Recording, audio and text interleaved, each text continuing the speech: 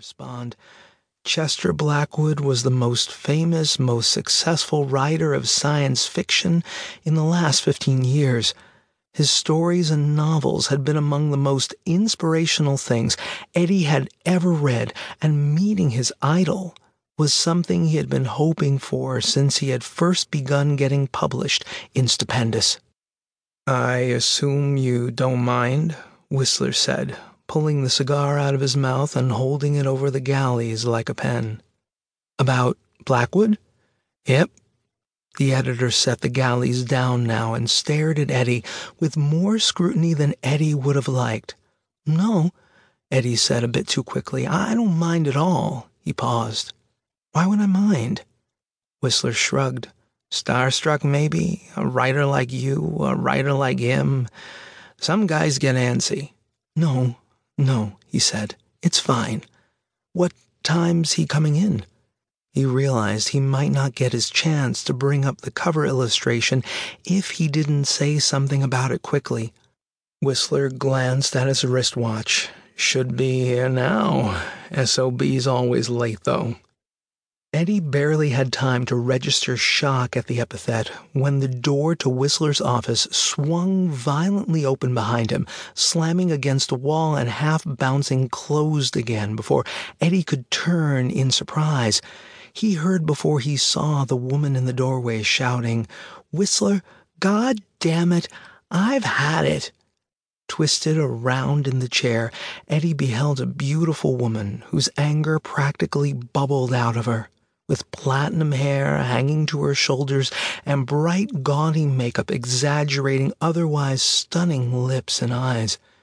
She stood in a tattered green terrycloth robe, her chest heaving, her face red, and her eyes brimming with tears of rage.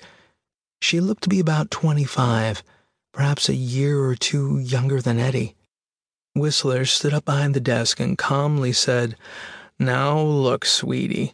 "Don't sweetie me, you son of a bitch," she shouted, stepping all the way into the room, only 2 feet away from Eddie, but oblivious to his presence. "I'm not doing it. Not this time. Not anymore. All right? All right. Just calm down and catch your breath for a second." When she remained silent, Whistler continued, "This is Mr. Royce, by the way. You may be modeling for one of his stories next month, if he gets his way." Eddie turned again to look at Whistler, stunned at what appeared to be Whistler's amazing intuition. The editor really did know writers, but probably not women, Eddie thought. The woman barely glanced in Eddie's direction and then said more calmly now, "Not a chance.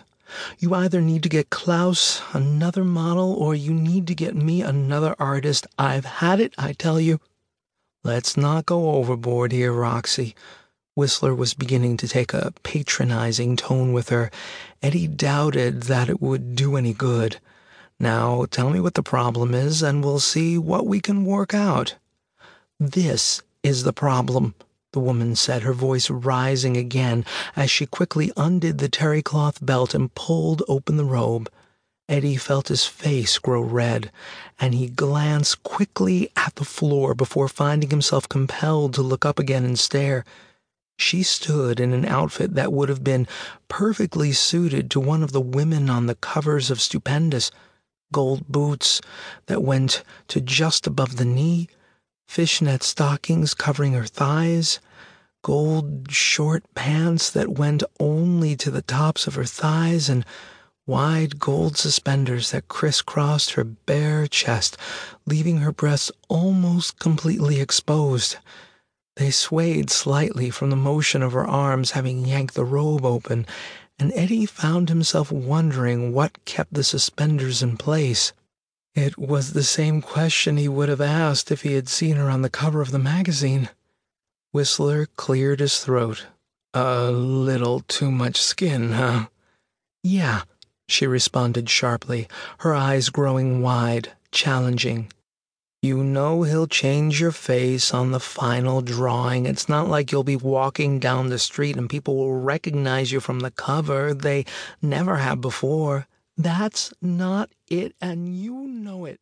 He's